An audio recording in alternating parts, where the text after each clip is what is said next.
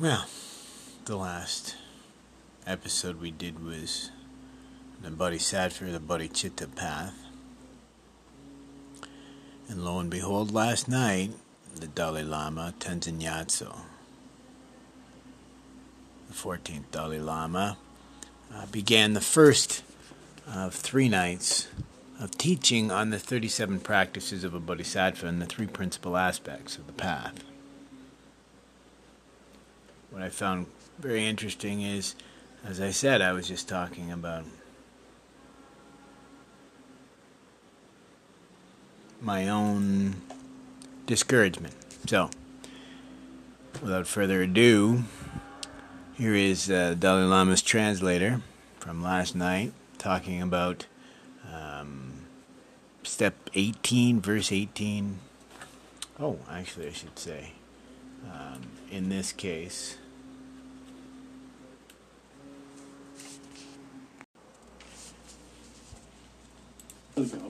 though gripped with poverty and always scorned, though stricken by acute illness and possessed by evil spirits, to take upon yourself the negativities and suffering of every being, and never to get discouraged is the practice of a bodhisattva. So when you are when there's a risk of feeling totally discouraged, disheartened, and discouraged by the actions of others, you should be able to do this kind of practice, to take upon yourself the negativities and suffering of all others and never to feel discouraged.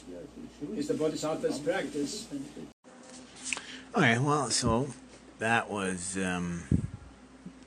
step 18, or verse 18 in the 37 steps. Let me give this an attempt. Yalse Sakme Seng pose, 37 practices of a Bodhisattva. And so I'll read it. Translation is a little bit different. It says, though you lack what you need and are constantly disparaged, are afflicted by dangerous sickness and spirits, without discouragement, take on the misdeeds and all the pain of living beings. This is the practice of bodhisattvas. My apologies, second last line is actually, and the pain of all living beings, but there you go. Now, the other side of his teaching, but he didn't really get into that right now, but was the Tsongkhapa's 3 principal aspects of the path. So I want to highlight 13. When you know that appearances dispel the extreme of existence, while the extreme of nothingness is eliminated by emptiness, and you also come to know how emptiness arises as cause and effect, then you'll be immune to any view entailing clinging to extremes. Right? So it says, the note, of course, is commonly said that things appear eliminates the extremes of nihilism, or of a belief in the total non-existence of things, that emptiness dispels the extreme of eternalism, or the belief in things as truly existent. Here, Tsongkhapa goes further and says that the fact that things appear dispels the extreme of taking things to be truly existent, because for things to appear they must lack inherent existence. Moreover, in the fact that things are empty eliminates the extreme of non-existence, since it is only because things are empty that they can appear. But the reason why I mention that is further to what they're talking about, the Madhyamika Vatara. In the 5th Bhumi, the difficult to overcome practice, it actually says that all demons of self-importance cannot defeat the Bodhisattva on the Bhumi difficult to overcome.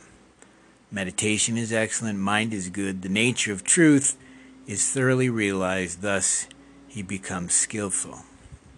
And it goes on, it says that this great being on the 5th stage of this bodhisattva practice to 10, that's what the bhumis are about. On the 5th stage, cannot be defeated by all the demons of self-importance, including the 4 kinds of physical demons, such as maras and yakshashas. This bodhisattva cannot be overthrown from the stage called difficult to overcome. Right. Now, so it goes on and says, in advancing, his mind dwells in meditation, advancing towards the Dharma of perfect Buddhahood, seeing the suchness of dependent arising. The Bodhisattva dwells in wisdom, thereby reaching cessation. It goes on and says, as an entire crowd of blind people can easily be led to their desired destination by a seeing individual, likewise intelligence can lead the blind qualities to victory. It goes on further and says, the one who realized the profound dharma of this bhumi through the scriptures as well as through reasoning was Arya Nagarjuna. Based on his scriptural tradition, I shall explain his tradition. And it goes on and it says, even an ordinary being may, when hearing of emptiness, repeatedly feel immense joy surging within, bringing forth tears that moisten his eyes and making the hairs on his body quiver. He has the seed for the mind of perfect enlightenment and is a perfect recipient for instruction. He must be taught the ultimate truth, so the resulting qualities will arise. Applying at all times perfect discipline, he comes to abide therein, giving with generosity, adhering to compassion, and meditating on patience. He completely dedicates his virtue to beings' enlightenment. So that's other beings' enlightenment. Devoted to the perfect Bodhisattva. It's arguably seems difficult. And it goes on and says, skilled in the ways of the profound and the vast, he will gradually attain the bhumi of extremely joyful. Therefore, those aspiring thus should hear of this path.